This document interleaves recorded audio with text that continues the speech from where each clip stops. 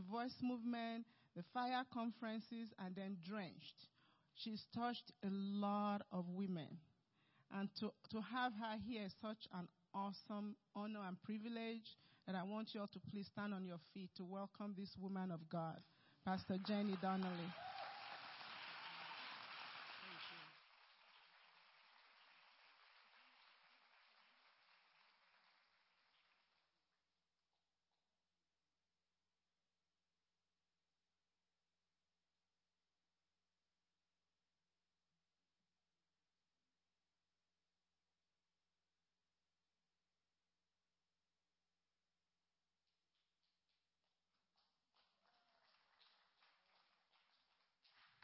How's that?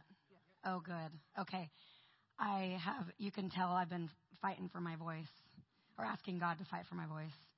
So I was really hoping that microphone was not on, because that would be double bad. I am so grateful to be here. Thank you so much for trusting the God in me to be here to minister to you all today. I could share, stories with you. We're just going to see where this goes. The Lord has given me a single word, and I'm not going to give it to you yet, but a single word from the English language to give to you.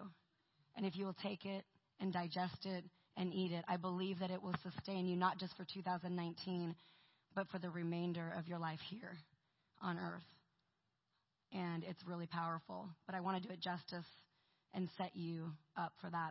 One thing that I did hear in worship was that this house is not a fast food restaurant.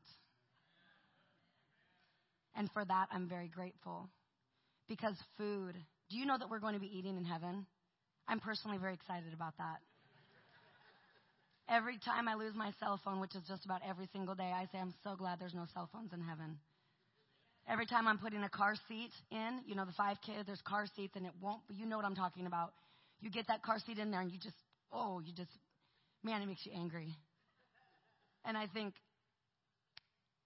you, Jesus, that there are no car seats in heaven.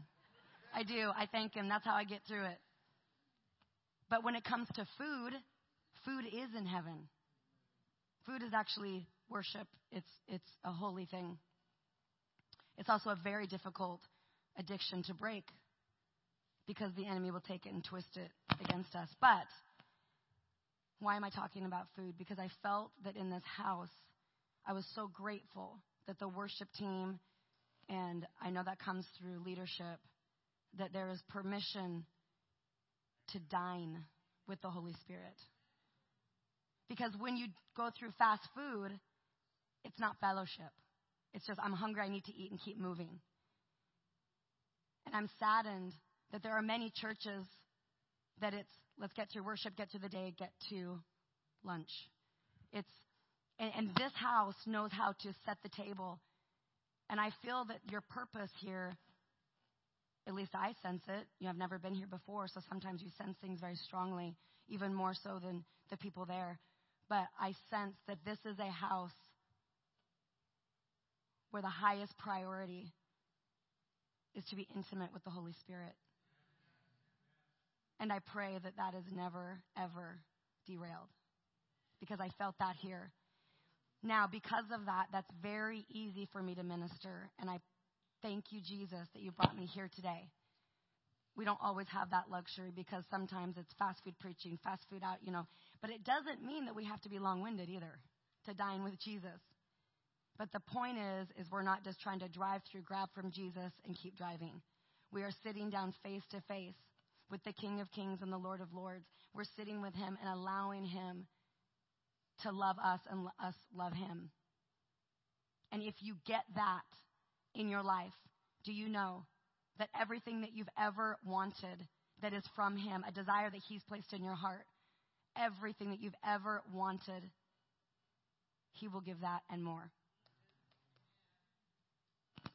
The other thing I sensed here is as we were dining with Jesus, some of you were irritated that we were dining. You wanted the fast food experience because your mind is distracted.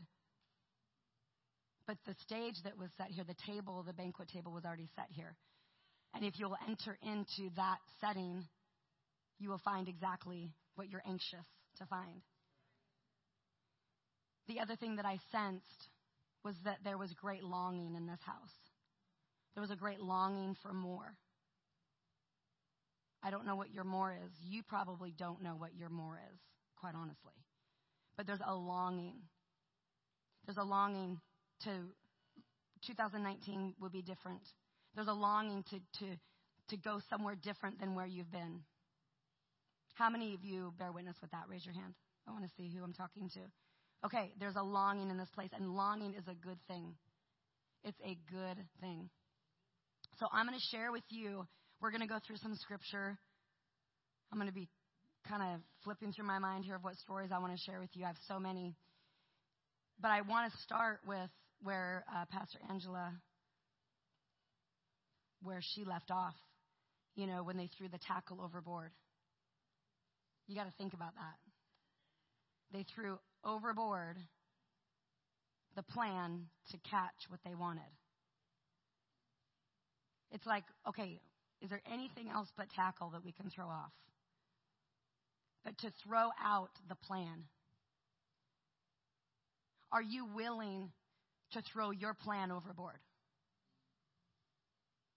The plan that makes so much sense to get where you want to get. Are you willing to throw your plan overboard?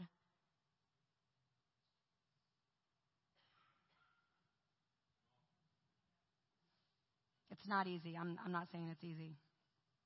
This comes down to little things, okay?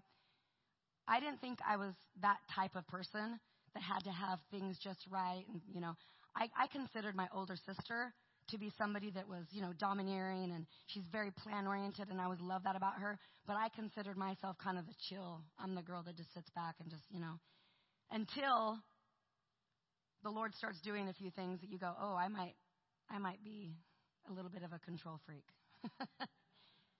Let me give you an example. I've been traveling for many years in business and in ministry now for several, but as I go places, you know, you hear things like scripture that says, leave your tunic. And you go, uh-oh, what does that mean? And you show up to the airport and your bags aren't there. And you need to drive a couple hours into the woods with no clothes. And the Holy Spirit says, it was never about your outfit. It was never about having clean clothes to preach in. Oh, okay, God. Okay. I was in Nashville, Tennessee. We went to do a drench. They're always out in the woods, which is uncomfortable anyway, you know, because you're out there without comforts, okay? And I go out, and we go into this really pretty house. We go in, and they're like, Jenny, we have your bedroom here, and it was great, whatever. I had brought my fourth baby at the time, was 3 months old, and she'd got this terrible cold. And I had to come minister with this little baby. And Pastor Angela seen me minister with a baby. I mean, you just do it. You just do it. When life gets so much, you just do what you need to do. You start throwing your tackle overboard. You know? Okay, the baby is crying for me the moment I walk up to preach. So I put a thing on, and I'm breastfeeding while I'm preaching. And I tell people, just be grateful I'm covered up, okay? I mean, these things happen. I go into the woods with this baby, and all night long, and she's crying, and she's stuffed up, and I'm praying over her. And mind you, I need to preach all the next day. I'm running it. I'm not just preaching, I'm orchestrating. I'm pulling people here. We're delivering demons from people. It is intense. It is not, rainbows, and it's intense. People are getting free, and I have this baby. And the Lord says, you don't need sleep to be anointed. Okay. Well, that trip in particular, there was no bathroom that I knew that was connected to my room. So it's fine. I'll just go find someone else's bathroom. I walk down the hall. The door's locked. People are in the showers. I thought, okay, it's okay that I don't have a shower today. It's okay. It's okay. Smelling good has nothing to do with being anointed. Okay. So we come home late, midnight that night. It's midnight. Everyone's it's been amazing. We're in a pavilion, an outdoor pavilion, and there's big bugs in the South. I'm from Portland, Oregon. We don't have big bugs. Okay? there's these big bugs, and they end up, the lights are low enough, we're stepping on bugs, but we have bare feet. And I'm, okay. We just keep moving. But what had happened was I came home that night, and I'm like, I am getting in somebody's shower in somebody's bedroom. I am going. Every door I went to, it was locked. Someone's in the bathroom. Okay. And I just thought, okay, it's okay. 2 days of no shower has nothing to do with being anointed. I remember the third day came, and I just said, this will be the drenched that I remember stinking. I remember Leland came. Leland was the one that wrote The Lion and the Lamb. And he came to minister and sing. And I looked homeless. I'd been up all night with a baby. It was the first time I met him. I'm in clothes that were like not good clothes, okay? I remember my hair being like this and going, welcome to glory, you know? But this is one tiny story of so many.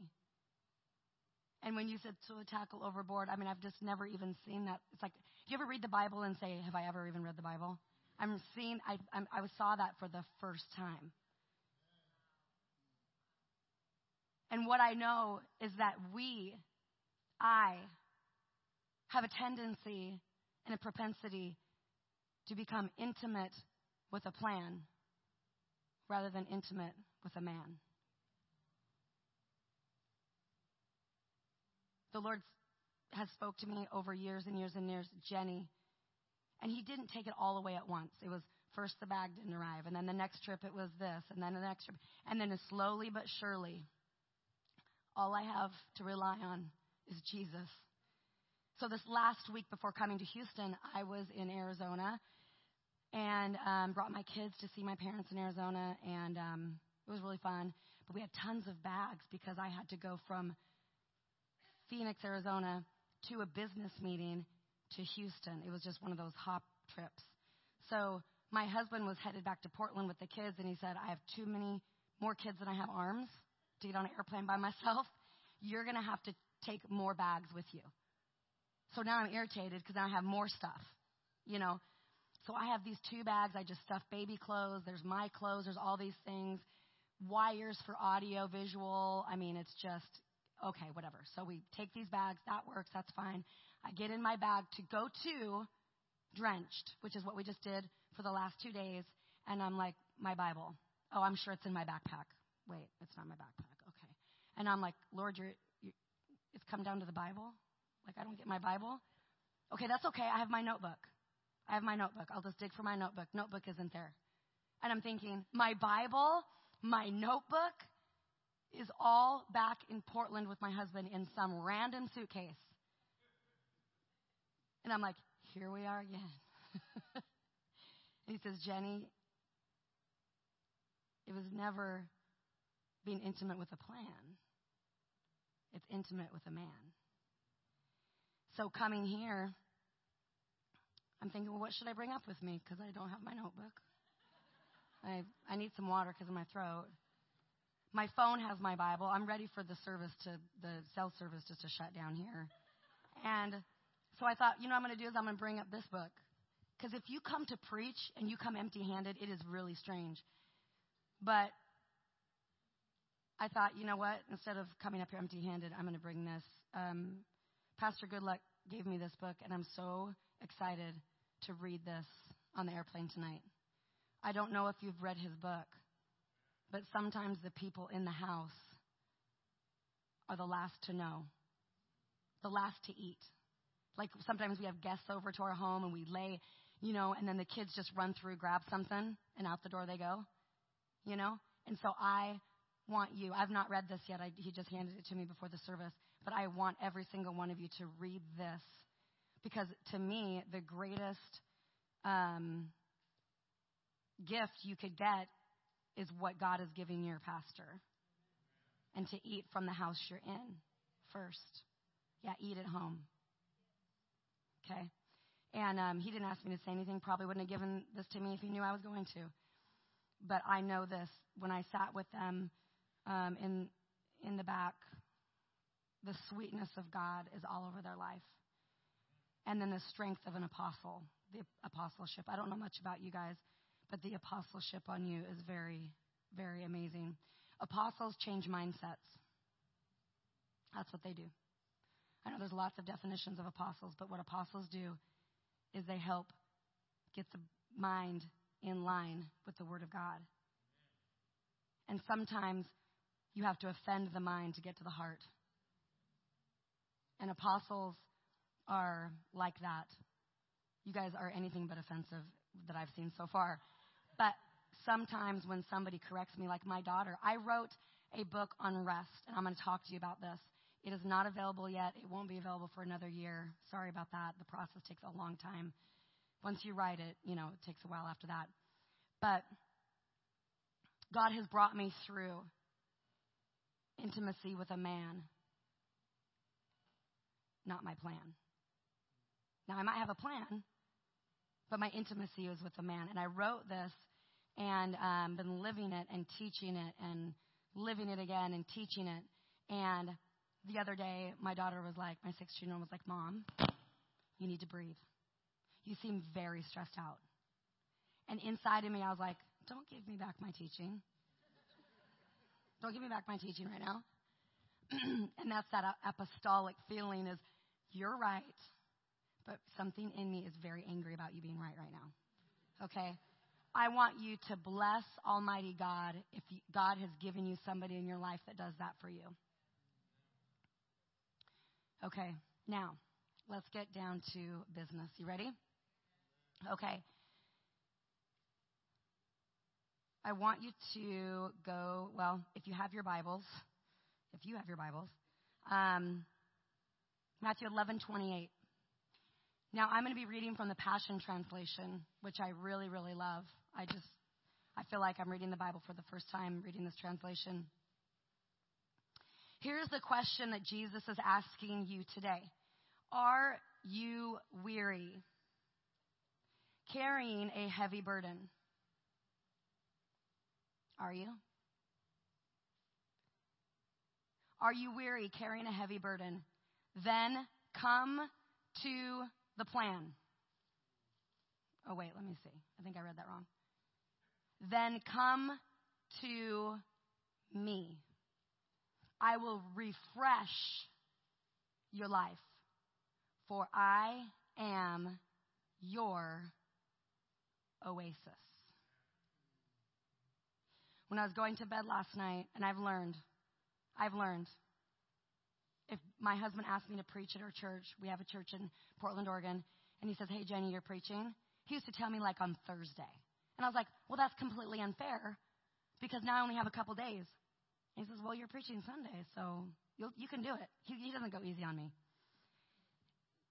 And what I realized is by Sunday, I have a 9-week series in 3 days.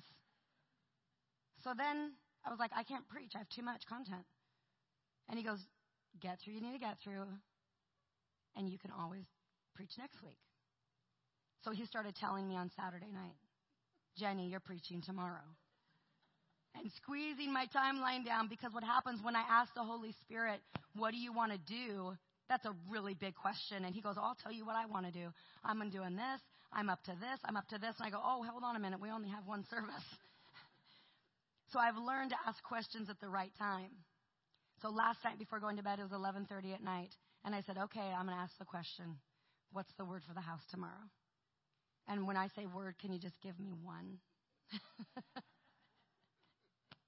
Because I went to Africa, and I do like church all day long. But I know not everybody does. And I'm not saying you would want to hear the word God all day, because I know you would too. But we're not going to do that to you. Here's the one word that God spoke to me at about 11:28-ish last night. He said, oasis.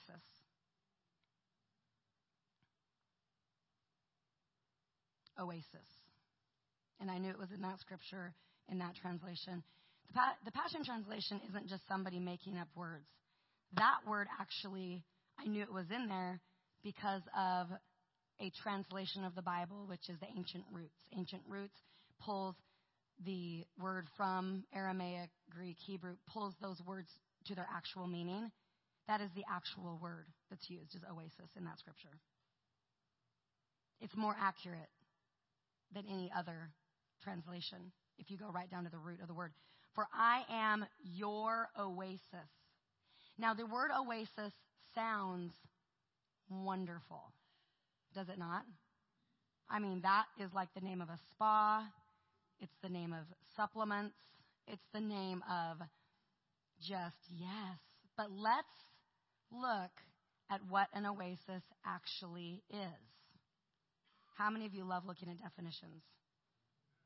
I do too. I like looking things up because I think I know something. And then I look it up in the dictionary and I go, oh, that is a little bit different.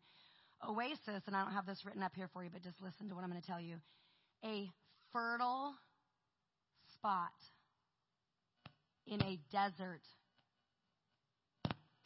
where water is found.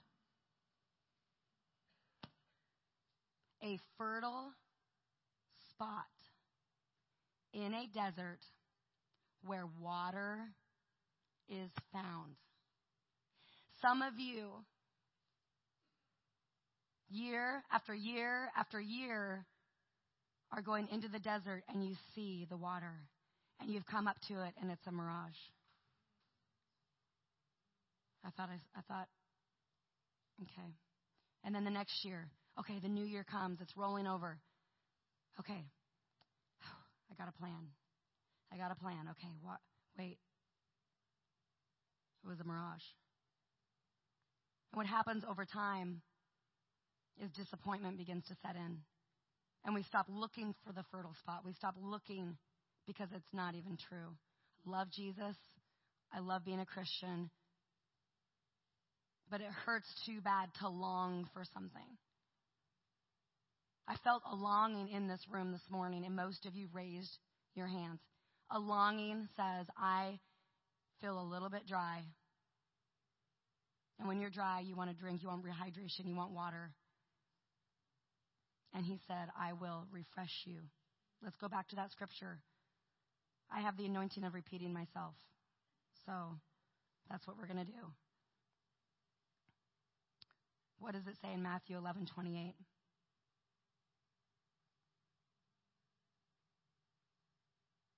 Let's read it all together. Are you weary, carrying a heavy burden? Then come to me. I will refresh your life, for I am your oasis. Now here's the thing. God says, I will refresh your life. For I am your fertile spot. Fertile. There are some dreams and some longings that have been barren in this room. They're barren. Do y'all know what barrenness is? It's lack of conception. It's lack of conception. It's the lack of something being impregnated, something being born, something taking root. Some of you are single and want to be married. Some of you have a business and you know that you're supposed to be doing it, but it's not clicking in. You haven't found the sweet spot. You haven't found the fertile spot. Some of you actually want a baby and you're not getting pregnant. But here is the thing. Come to me. I will refresh your life, for I am your oasis. Okay, so with that in mind, I am going to kind of help myself to this bar stool up here, which I hope that's okay. I'll put it back. Probably not in the perfect position, so the gentleman at the keyboard's going to have to change this. You know, I know I'm a pastor. You mess with people's, stuff up here. So forgive me for that. Okay. I'm using this to give you a visual of what it looks like to work from a place of rest. I got prophetic words over my life. Jenny, God is calling you into rest. And I thought, that would be amazing. Like an oasis? Yes. But do you want to take care of my kids? while I do this? What about my business? Who's going to run my business? I was almost irritated that they kept saying this. Oh, God's calling you to rest. I thought that would be wonderful. So what would I do? I'd get a massage once a week. I'd go to the, get my nails done. I would do these things that I needed to nurture myself. One day I was sitting in my kitchen and praying with some girls, and we were just wanting to listen to what God was saying, and we were just being open.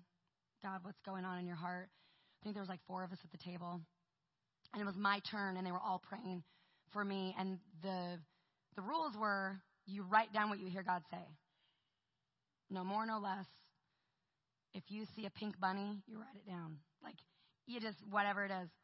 So it was my turn, and the Lord made everybody in the room disappear out of my mind. And he said, put this down on the piece of paper.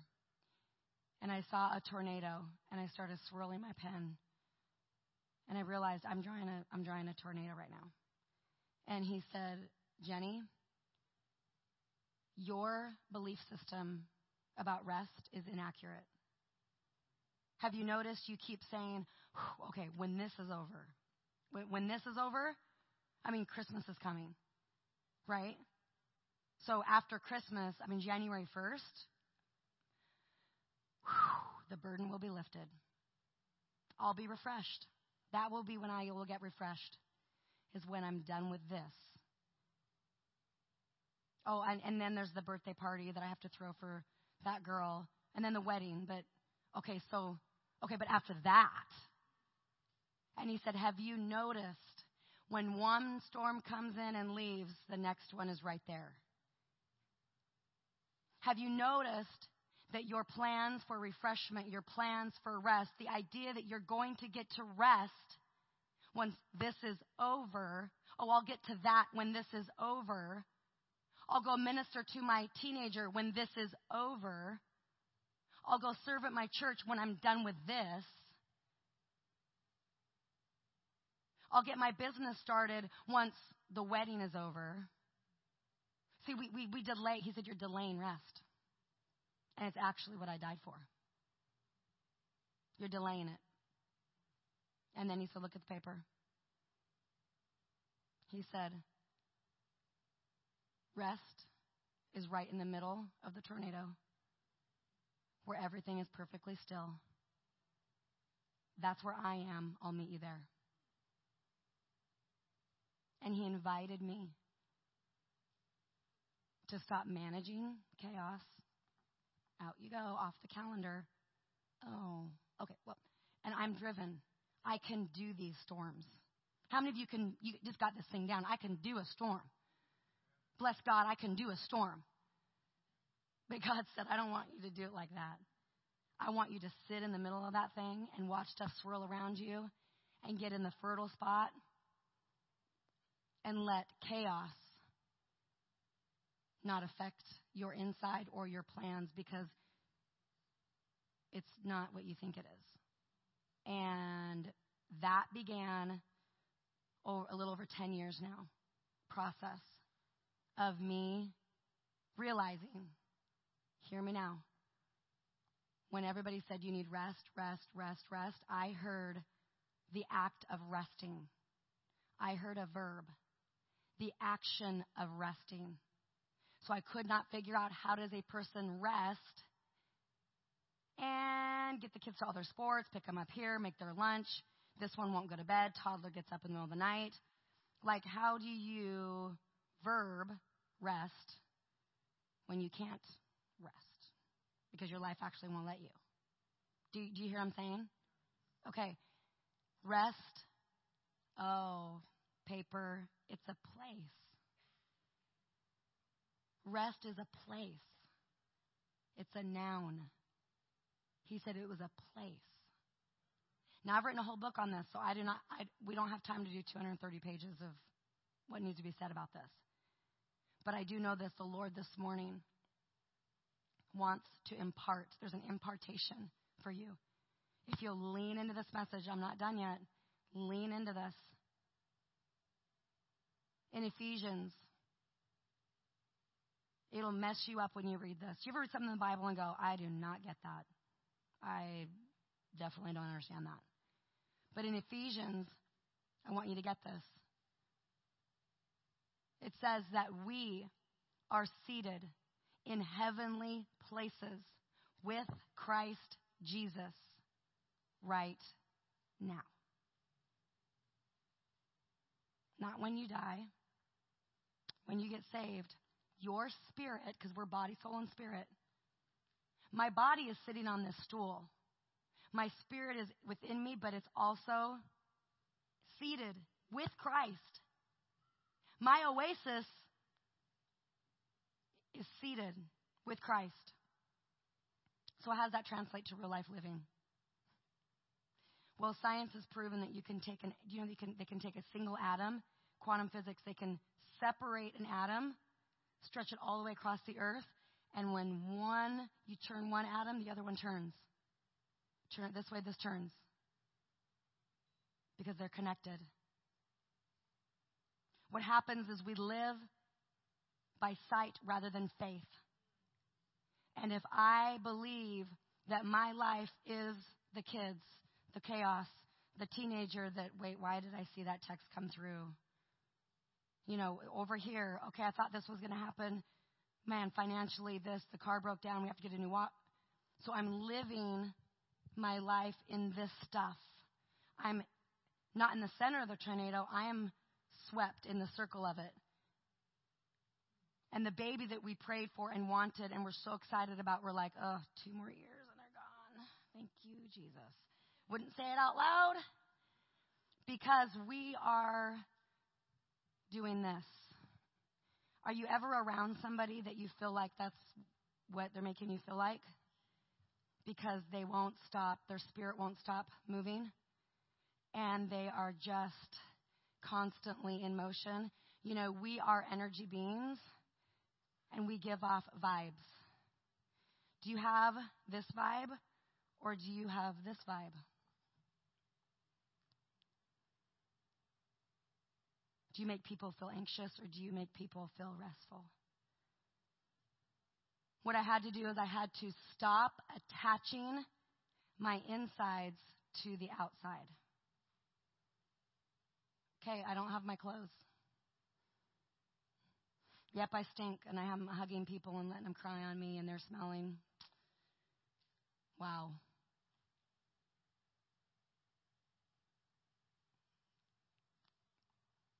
I didn't choose this journey, but God chose it for me. I want to back up in Matthew 11. Do you guys looking at a verse and then you have to look around the verse? Okay. We're going to go to Matthew 11:25. Matthew 11:25. Okay? Now hang with me because I haven't gotten to how that's all going to happen for you. Okay? Lean in. If you've gone somewhere else, just come right back to your body right now. Okay? Because we're rewiring our mind, and our mind will tend to go to where it's been rather than you have to pull yourself. You have to pull your thoughts into the present moment. That's part of being in rest, by the way, is you have to be present. Very difficult when you're a driver because you're on to the next thing. I am a recovering striver. I know how this works. Matthew 11:25.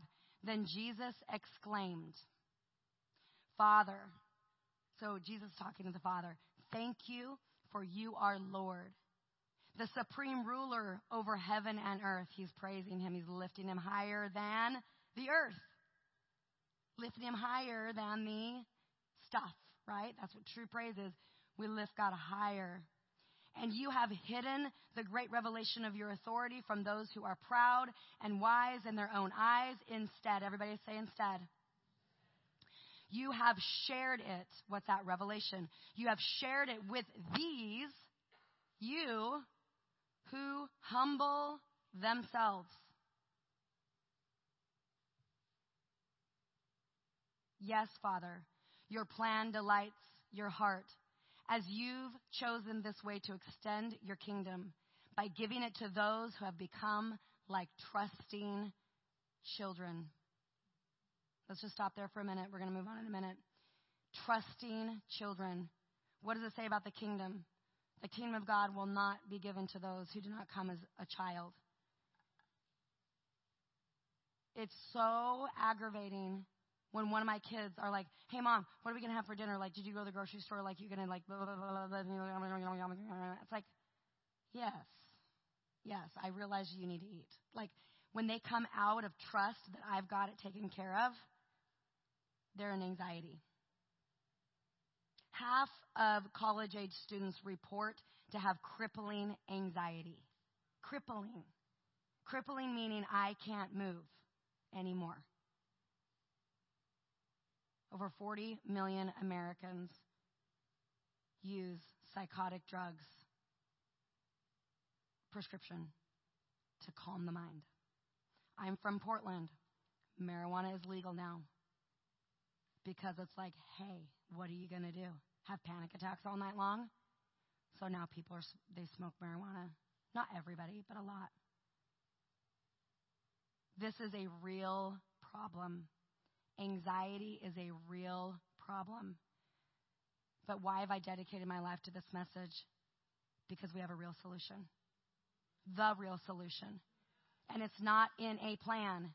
It's in a man. And he sits on a chair and says, it's ready for you. 24/7. If you can sit, sit your spirit down. Sit your spirit down. And when you sit, what are you sitting on? A throne. If you're sitting with Christ, he's on a throne. You're not sitting on a wooden stool. You're sitting on a throne. What do thrones represent? What are they? Places of rulership. How many of you guys have seen Mall Cop? Okay. It's a fantastic movie. Mall Cop there's this mall cop, okay?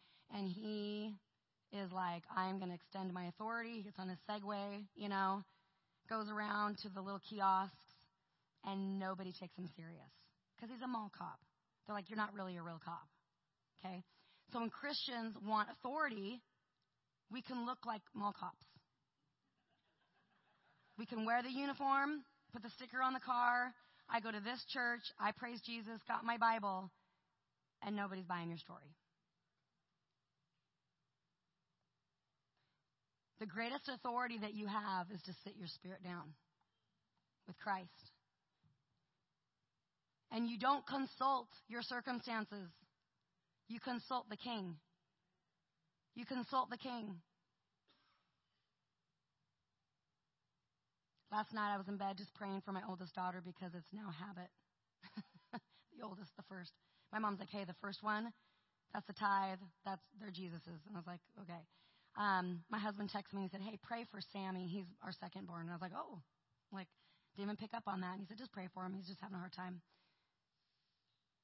And I'm texting, well, what happened? He goes, just pray for him. Oh, that's right. Because I was trying to consult what was going on. Instead of, you know what, Jesus? My husband told me to pray for him. And I sat down. I said, Jesus, what do you want me to do? He said, I want you to pray for Sam, but I want you to pray for Bob. He's home with the 5 kids, and he feels a little bit, he's overwhelmed.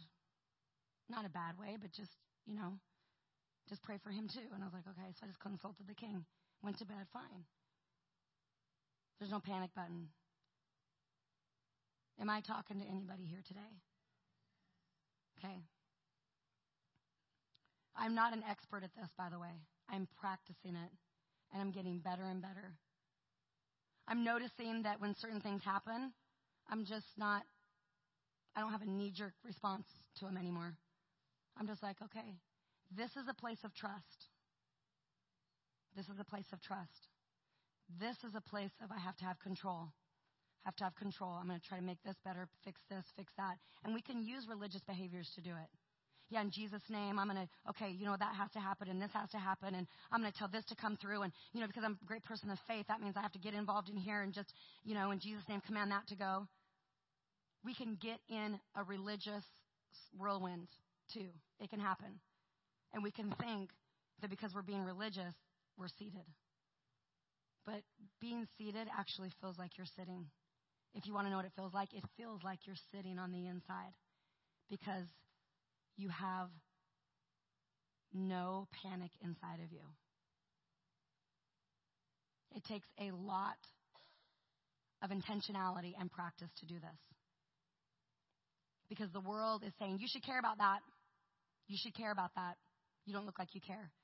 My friend Laura Gallier is here today, and she was telling me on the phone, she said that she has a friend who is a first responder. And I believe he's an ambulance responder. And he says that they get a lot of flack because their job when they enter a scene, what they're called, something's going wrong. Okay? And it's usually life or death type of thing going on. And he enters the scene, and their job is to remain calm. And they get a lot of flack because people go, this is urgent, don't you care? Who said that? Don't you care? Jesus. Don't you care? The boat is, we're in it, we're going to die. Don't you care? I'm thinking that is bold to say to Jesus. That's what they say to ambulance. And so some of us think panicking is caring. Oh, well, we're just going to, okay, call 12 people. We're going to pray right now, Instead of going, just a minute, let me see what Jesus says about this. Let me consult him before the 12 people I was going to call. Because it can be addicting to be dramatic. Let me put it this way. Some of us are intimate with drama. Okay, here's what I know. You and I are created for intimacy. Intimacy. It's sharing a piece of yourself with something else. Okay? It is a need for love. It's a need for a feeling. That's what intimacy is. All sin, like addictions, whatever, pornography, whatever it is, drugs, alcohol, all that. I was wrapped up in alcohol before I came to the Lord. That's all in my book. I don't have time to come to that. But I was intimate with being drunk because it made this go away. All of this. I was a Christian. But the only thing that made me feel like I was stopping swirling was to get myself over the edge with alcohol. Okay. I feel numb. This is great. I feel happy right here. Temporarily. And then the guilt and the shame the next day plunges me further into the chaos. I woke up one day with my face, I guess I'm telling you my testimony. I woke up with my face in the toilet.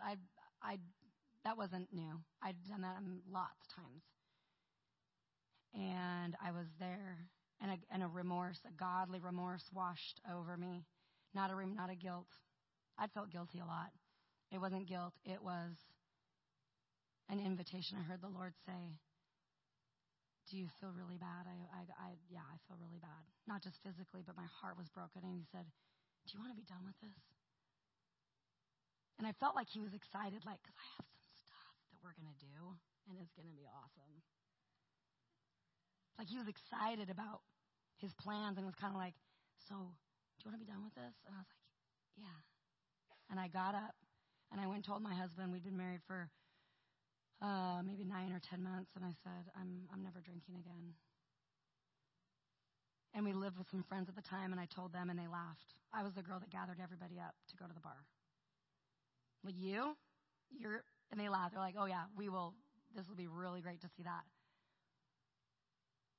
And that was 18 years ago. And I've never had another glass of anything. And I don't say that religiously. But I decided to throw the tackle out the boat. But now what? And the Lord because he's so kind and he's so wonderful and he's so forgiving, because that's what he did on the cross. He's exchanged all guilt, remorse, shame. And he just was looking me in the eye and he's like, I'm what you're looking for. And I didn't know how to go from there. What does that mean?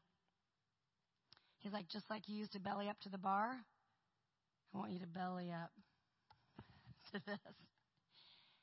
So I had to slow down to speed up.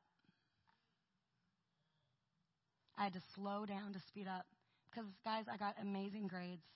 My business was exploding while I was temporarily relieving myself of stress with these other things. That was all because of unresolved trauma. My parents were divorced when I was 7. My dad moved 2,000 miles away. He's a wonderful man, but I saw him once a year. So I had what every child should eventually grow out of. I did not grow out of. It's called separation anxiety.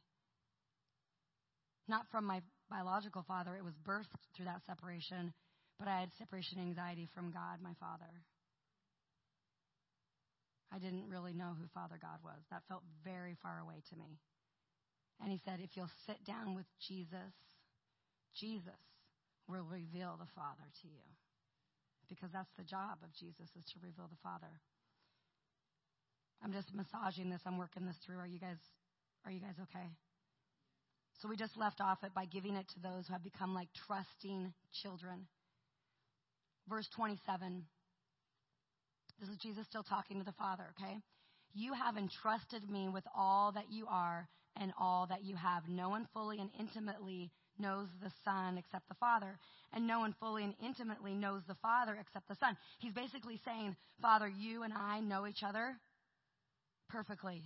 Nobody really knows Jesus as much as the Father. And Jesus says, I know you. But watch this. But.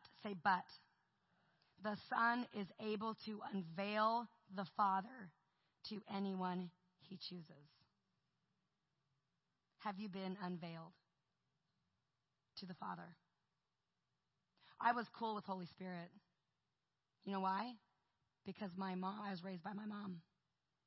And my mom took care of me. She told me everything was going to be okay. She told me, suck it up and stop whining. I mean, my mom was like right here. She had a lot of hard life that she went through. So when I got introduced to the Holy Spirit, I was like, yes, because the Holy Spirit is the femininity of God. Feminine nature, the loving, mothering nature, and I was cool with that. If you have an issue with Holy Spirit, you may need to walk into the healing of a mother wound. That's what gets revealed there. I was great with Jesus because Jesus, our perception of Jesus is how we experienced siblings and friends. And I had some really good friends. I had my older sister who took care of me. So I was good with Jesus. But then people would say, Father God, and it was almost like, I don't even, I guess he's out there somewhere on a throne. Is there anybody here that'd be willing to say that you feel like Father God is just a little far away? Anybody? It's okay. It's okay. So I said to God one day, I was standing at the top of my stairs, and I said, I don't understand the love you have for me. Because my dad loved me 2,000 miles away, and I saw him once a year. So where's God? Where's Father God? I don't know. When you say Papa and Abba, I almost squirm because I don't know Papa. I don't know Abba. I don't know Father. Those are very uncomfortable words for me. If Holy Spirit feels like that, Jesus feels like that, it's because in our little village we were raised in, what's called our family, we were getting a sense of who the Father, the Son, and the Holy Spirit was. We were getting a sense of who they are through those relationships. That's why God cares so much about healthy families. To give us the best, no one's perfect, but to give us a picture and a relationship and a context for the fullness of God in those areas. Okay? So God, I don't know. I don't know your love. Would you please help me? Okay, here's what happened. at that point. My friend who's a prophet called me and said, hey, God just told me that he's going to reveal his love to you. I was like, I know that God speaks to me. But when someone says what God just, okay, wow, I'm just amazed all over again, okay? So I said, Lord, what do I do? What do I do? How do I connect with your love? How do I sit here when I have been, my brain trails are wrapped up in resting later and I'm doing because my value has been placed on doing. My value of who I am has been placed on doing. I was in my dad, wonderful, wonderful man. I'm so proud of you for what you're doing. Then my stepdad came into my life. What grades are you getting? It was all about grades. That's great. I appreciate that. But my value was put on my performance. So to maintain your identity and your value, you'll keep doing what keeps your identity that you have attached. So what the Lord told me was this. Your prayer time is changing. Because my prayer time before was, okay, what do Christians do? We get up in the morning, we sit down, and we read the Bible, then we have a devotional, then at least that's what I thought. I had all these interesting ideas about what I needed to do. And he said, your prayer time is changing. You need to stop striving. I'm like, stop being a Christian is like taking my Bible away from me. Like, really? Like, what are we doing? And he said, Jenny, you're not the beloved of Christ. You're the beloved of Christ. Be loved. How are you going to get a revelation of my love if you won't be loved? You're a being, not a doing. And in my identity, I was a doing more than I was a being. And so this is simply what he told me to do. It's not a formula. It's just what he told me to do. I don't know what he's going to have you do. But he said, you're going to do nothing except for lay on the floor. This is before we ever did drenches. This was way back in the beginning of this whole thing. Drenches now, we have mats. Everyone lays down. And they're like, whoa, this is really weird. And then in 5 minutes, they're like, I love it. And lay down. And he said, I want you to lay there for, at least 30 minutes. He needed to give me some kind of parameters, Just put on music if you want to and lay there and don't say a word to me. And all it is me loving you. And he just kind of showed me, like, if you're going in for surgery, probably they give anesthetic mostly so that you don't grab the instruments and start helping, I don't know about you, but I really used to enjoy helping God help me, as if, right? I thought I was supposed to. A religious spirit demands you to do something to earn this intimacy with Christ. You have to do something to get there. And so he said, I want you to receive. Lay down 30 minutes, and I'm just going to love on you. And what happened was he began to show me. I just let my mind go as much as I could. I had to learn to do that. And he began to show me imagery of him loving me. And I did that several weeks. My friend who's a prophet came over to my house and he said, man, I was reading this book. I want you to read this. And he said, particularly right here, this guy says, if you want to change your prayer life, you put music in your headphones, lay there, don't say anything, and let God just love you. And I'm like, it's in a book? And I was like, this is literally what God told me to do. And I just began getting more confidence in this place of stillness. Stillness, that I can be still. But when you have a lot of kids and God says, hey, here's a business. God wasn't taking things off my plate during this, by the way. He was adding. He was like, by the way, you're going to write a leadership book. And he started teaching me, okay, now that you're there, don't get up. Don't get up. Stay here. Now write the book from here. And guess what happened? Revelation. It takes a lot of humility to sit in your spirit. Like, I don't know. 2 years ago, I would have freaked out that I didn't have my Bible coming here to preach and do a retreat. Do you see what I'm saying? That would have freaked me out. But he's been preparing me and planning so that I can be ready in season and out of season, so that I can come. Because here's the thing. My Bible might be in the wrong suitcase in Portland, but Jesus didn't go in that suitcase. Holy Spirit didn't go in that suitcase. He's right here. He is right here. So whatever needs to be said can be said because I know his voice. Do you want to know why I know his voice? Because I've been intimate with him. I used to say stuff like, oh yeah, Holy Spirit really kicked my butt and got me in gear. I used to say that kind of stuff before I sat with him and just said, okay, I'm not in control. I'm not in control. I'm not going to try to lead. It's like dancing and you're a really bad dance partner because you're not supposed to be leading and you're controlling it. He said, stop leading the dance in your prayer time with me. Just be. And I was like, okay. And I'm here and I'm like, wow, you're not a God that's angry or feisty with me at all. And so he tore down the strongholds of my mind of who God was and who he was. And he's a gentle, amazing, wonderful, compassionate, strong friend, leader, father. I woke up the first day of the retreat a couple days ago, and I was coming out of that sleep state where you're kind of awake, but you're still asleep. How many of you dream in that little time zone? Do you have dreams or things that happen? If you do, try to write that down, or even the dreams in the night. Seriously, write those down. And you don't always know what they mean, but they might matter soon. But when I was waking up, I heard these words. And these words were actually words that we were speaking back to him. It was like words in us that we were saying. And it was this. My purpose is to know you. I don't know if you're getting it.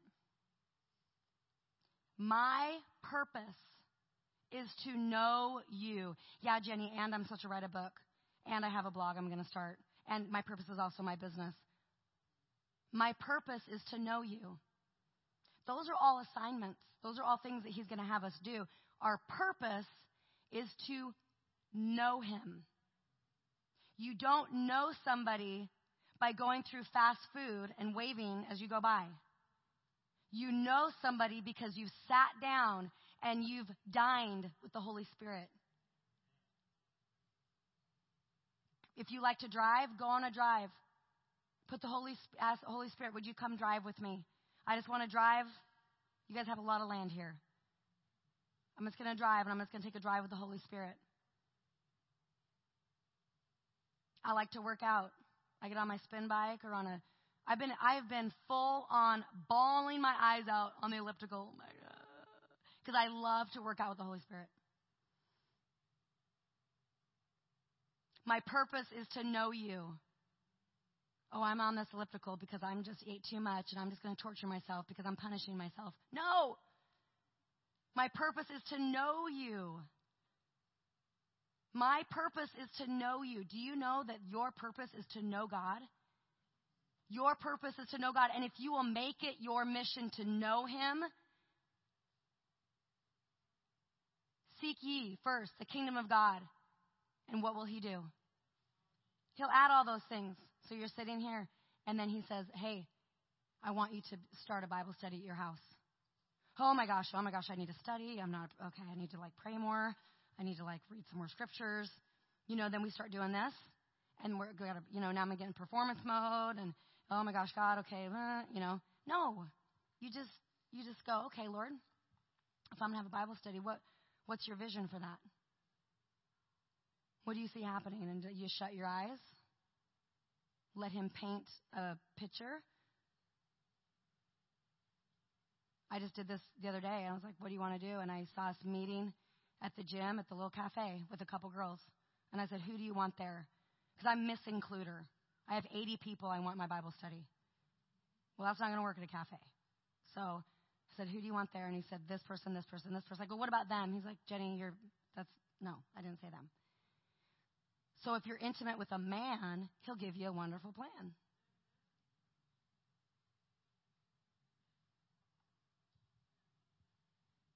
You don't want to go into 2019 on repeat. God takes us from glory to glory. But the Son is able to unveil the Father to anyone he chooses. Okay. Then it goes on. We're going to finish this out. Are you weary, carrying a heavy burden? Then come to me. I will refresh your life, for I am your oasis. Verse 29. Simply. Everybody say simply. Join your life with mine. Sounds like the vine to me. Just simply. Simply. Who needs more simple? I had a complicated prayer life. Journals, devotionals, highlighters, underline, straight underline. And I'm not saying that doesn't, when you get in study mode, that's all fun. But if you're doing it because you're intimate with a plan, then that's off. Simply join your life with mine. Learn my ways, and you'll discover that I'm gentle, humble. And this morning I saw this for the first time again. Easy to please. God is easy to please. If you had a father that was not easy to please, you don't think the Father's easy to please. I can be a hard to please mom, and I repent for that. But he is easy to please. You will find refreshment and rest in me. For all that I require of you, because this isn't getting out of stuff. This isn't like I got out of responsibilities and storms. No, this is getting in the responsibility. This is getting in the storm, in the center. For all that I require of you will be pleasant and easy to bear. I don't know about you, but this is the life I want, 2019. Right there. Simply join your life with his. I can promise you this. Anything that we do apart from the intimacy of God will produce fear. Fear is the root of anxiety. Okay. Thank you for allowing me time.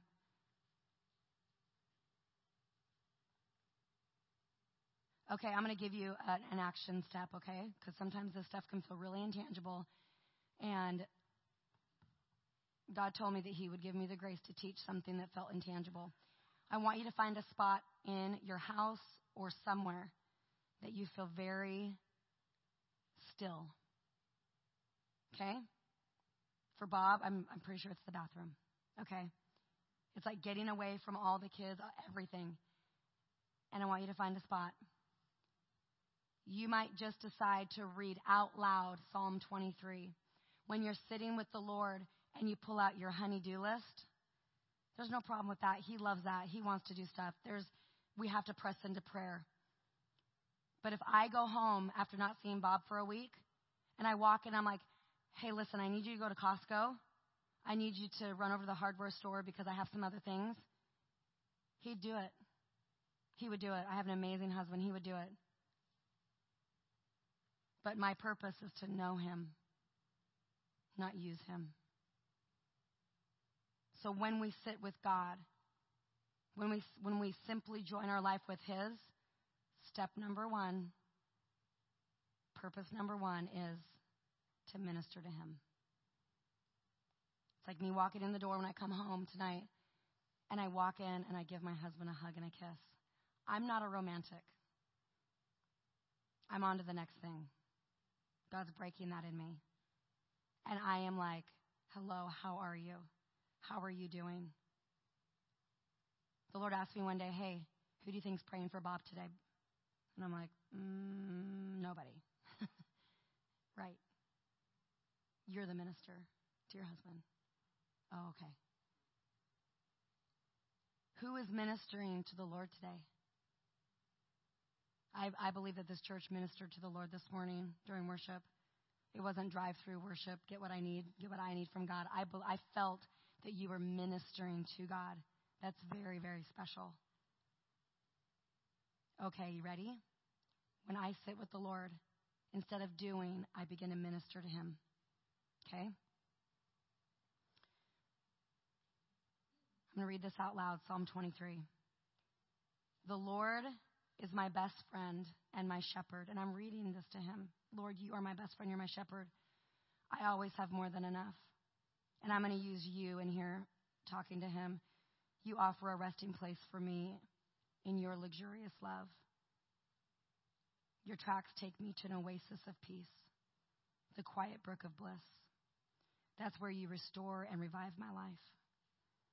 You open before me pathways to God's pleasure, and you lead me along in your footsteps of righteousness so that I can bring honor to your name. Lord, even when your path takes me through the valley of deepest darkness, fear will never conquer me, for you already have. You remain close to me and lead me through it all the way. Your authority is my strength and my peace, not my circumstances, not how this day goes, not me having control, but your authority is my strength and peace. The comfort of your love takes away my fear. I'll never be lonely, for you are near. You become my delicious feast.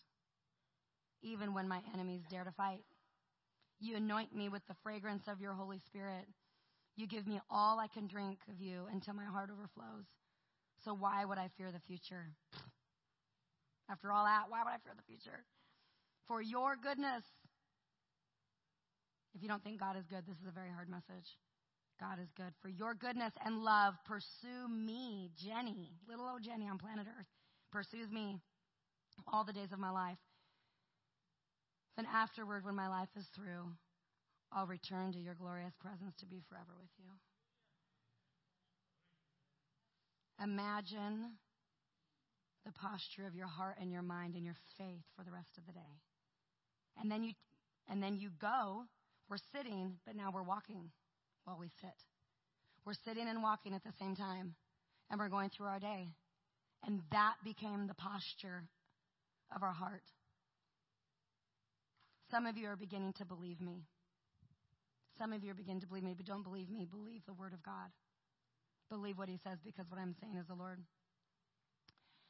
The young man that was worshiping up here in the red shirt.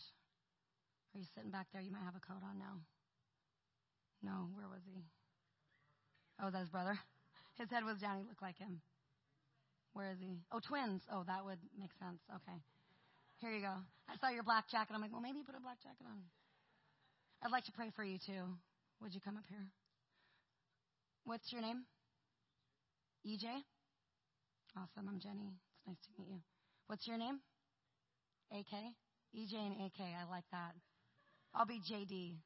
Jenny Donnelly. It's nice to meet you. Okay. God's, highlighted you up here, and I just want to be obedient to that. But I hear the Lord say that you have some longings for greatness, and greatness is in you.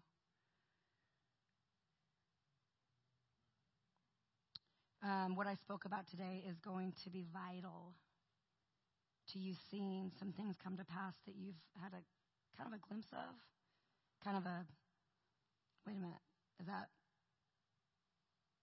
really God what you're calling me to do? Because that's pretty awesome. But you're not going to go to it. You're going to sit and allow God to lead you. Because the way you get there isn't the way that you might think.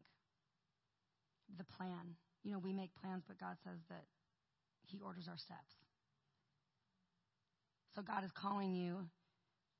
You have a great love for God. I see that.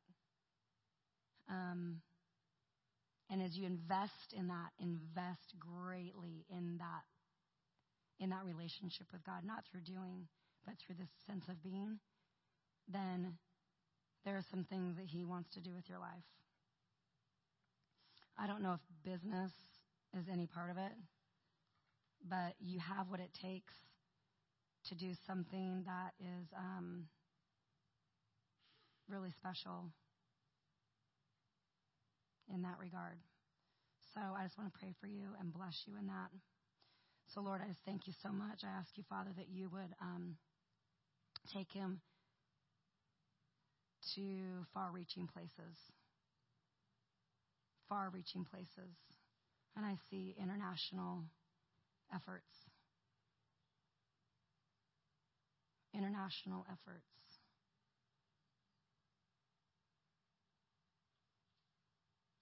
Lord, I ask you, God, that you would posture him so tightly and so upright in you that there is no demon in hell that can talk him into the wrong path or the wrong way. So I thank you, God, that he is affirmed by you. By you. God is your greatest fan. He believes so much in you. He really does. He believes in you.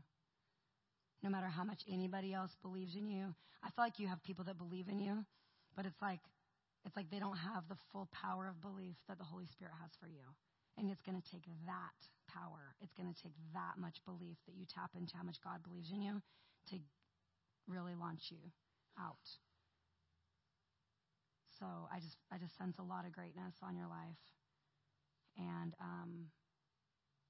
the greatness will come from a place of rest, that oasis, that place of fertile ground. Remember, everything that you want that's birthed is birthed in the oasis, in the stillness of God.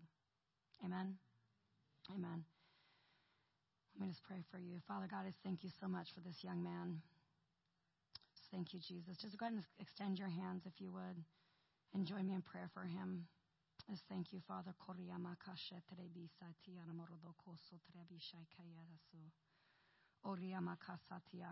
Are you the second born of the two? Okay.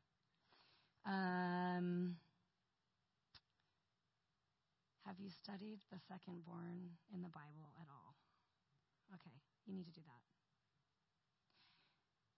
God loves seconds. I'm a second born, not a twin, but I'm a second born. My sister's 19 months older than me. God brought me to look at the number, like the second in the Bible, the second. Look at Cain and Abel. This has nothing to do with the first, by the way. Okay? But the second, you need to read about Cain and Abel, Esau and Jacob. You need to read about what God does with the seconds, prodigal son and the other brother. There is a love that is lavished on the second that is really special. The world system says second is second.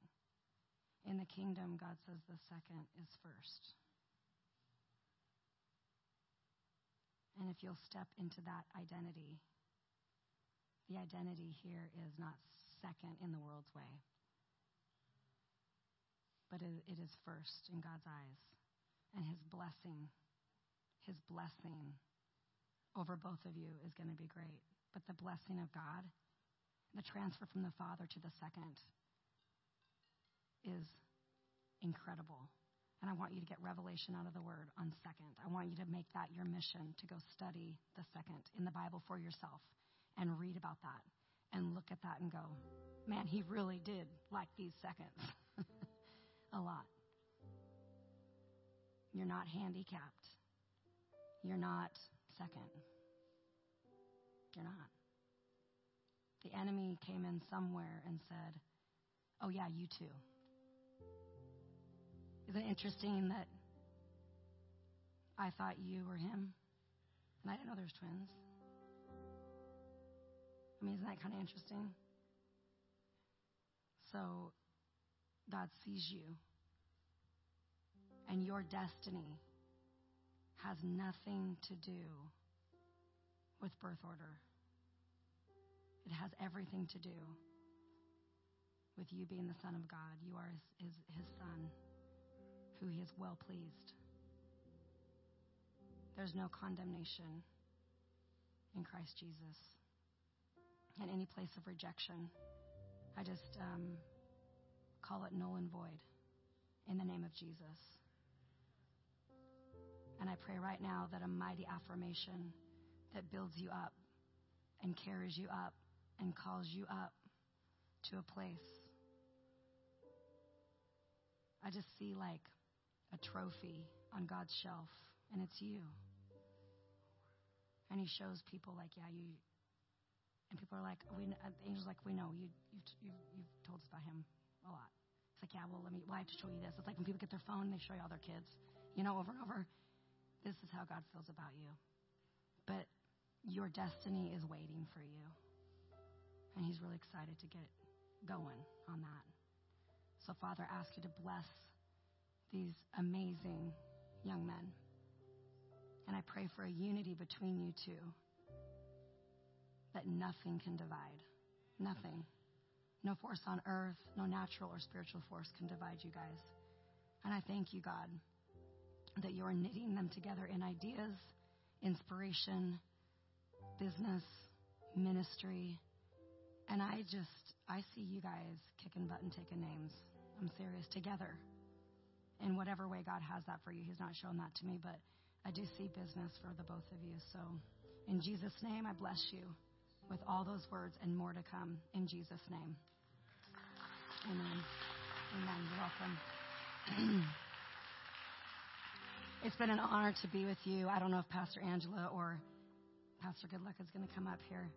I don't take it lightly to be invited to a church, and I just want to thank you for the opportunity to deliver God's word. And I pray over all of you right now that God blesses you with fertility for every desire and idea that he has put in your heart to do. I want you to dream one size too big, because then it has to be God. So I thank you for that, God. I thank you for the conception and the maturation and the development, the fulfillment of every desire and dream that you've put in here. And we don't see it apart from you and intimacy with you. And we thank you for that in Jesus' name. Amen.